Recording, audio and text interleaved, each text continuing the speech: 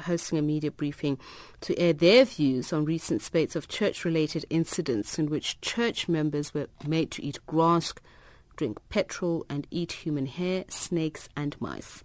Meanwhile, a nationwide investigation has been launched into the commercialization of religion as well as the mushrooming of charismatic churches.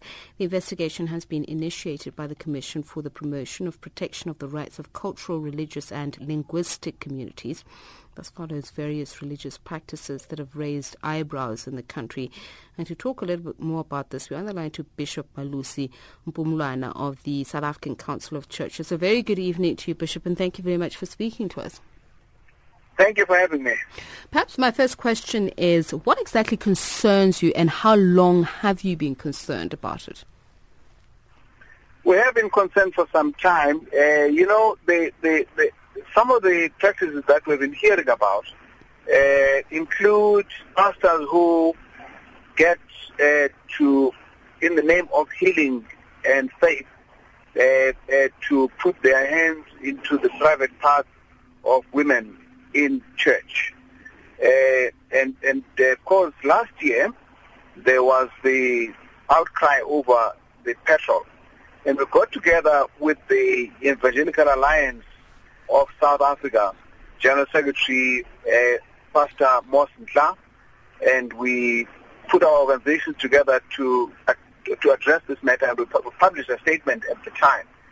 And we thought, well, these are kind of like outlier cases that may not be spread that much. But this year, then of course, Pastor Daniels, who is the petrol feeding pastor, has produced a protege of his, and that's called Pastor Nguni. He comes out of Pastor Daniels' church, and he is, if you like, his disciple.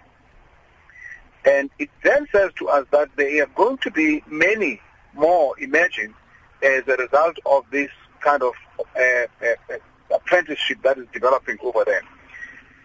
We then we called a convened Mbizo at the beginning of August.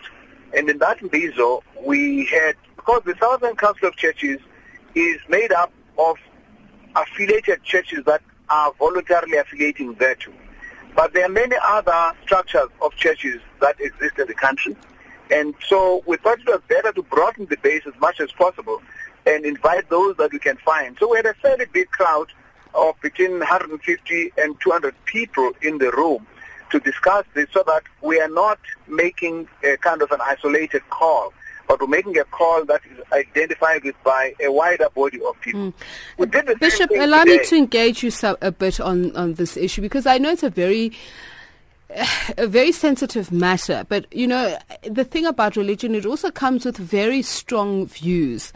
There are those who view what they call as the dogma of religion as an enabler in really exploiting people, because what priests often are supposed to do is increase faith. And how people then come to deify individuals as opposed to the word that is being preached to them is a very thing that is contentious. Yes, I agree with you. And in fact, we've raised a number of objections to this, and I think we should say quite categorically that we say that we condemn these harmful practices as heretical, alien to the work of Christ, and totally unacceptable to us. So there is no question about this. But what we're saying is that South Africa has the freedom of religion, and Tsepiso can start her own faith tomorrow and say, yes, your life will be better, your salvation lies in eating, drinking a bucket of water every day, or petrol or paraffin. But she can also say you can eat fish or whatever. Now, that's her faith. The Christian churches are standing up to say, while Nguni and Daniels have a right to start their faith, they mustn't call it Christian, because we have to then say that is definitely at odds with the Christian faith as we understand. Let's talk about the Christian faith then, Bishop, and I'll give you another issue that has become problematic for some, or should I say even controversial. The issue of tithing, for instance. There have been churches that have been known to, again I say in inverted commas, exploit elderly people, people who are poverty-stricken, people who find themselves taking all their own and putting it into the church. So somebody who's listening and confused, what do you say to them? Where does it begin and where does it end in terms of Christian teachings? Well, the word tithing precisely suggests a tenth, not the whole. Tithing itself, the word itself means you don't give more than a tenth. In any case, just to this very day, in our office at the Council of Churches, this very day, we had a firm of attorneys represented coming to talk to us because they illustrate exactly the exploitative practices that are out there. Money is demanded from people in ways that are demonstrably extortionist in nature, or at best is a sale of grace. They're selling grace. Members are required to plant a seed, and then the next seed, by the way, a seed is an amount of money, and then the next seed and another seed. And now this money that they're demanding from you, if you don't have it, they say, you know what, if you don't pay up now, you're going to lose all the grace that was given to you in the previous cases. So it's almost like a bottomless pit, and that some people are paying continuously this seed up to 600,000 rand, believe it or not. And they lost their property and all they had. They're being told that the only way they can have a relationship with God is through the ongoing payment of an exorbitant seed that never germinates and produces anything.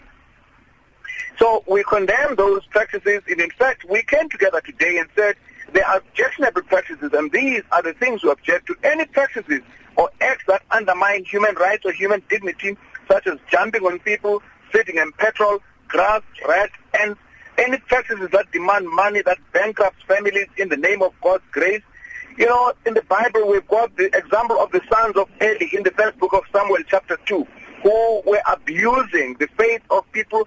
These pastors that do that to be condemned without any equivocation, without any reserve. Bishop, hopefully we'll speak to you sometime soon and also have some of our listeners call in and perhaps just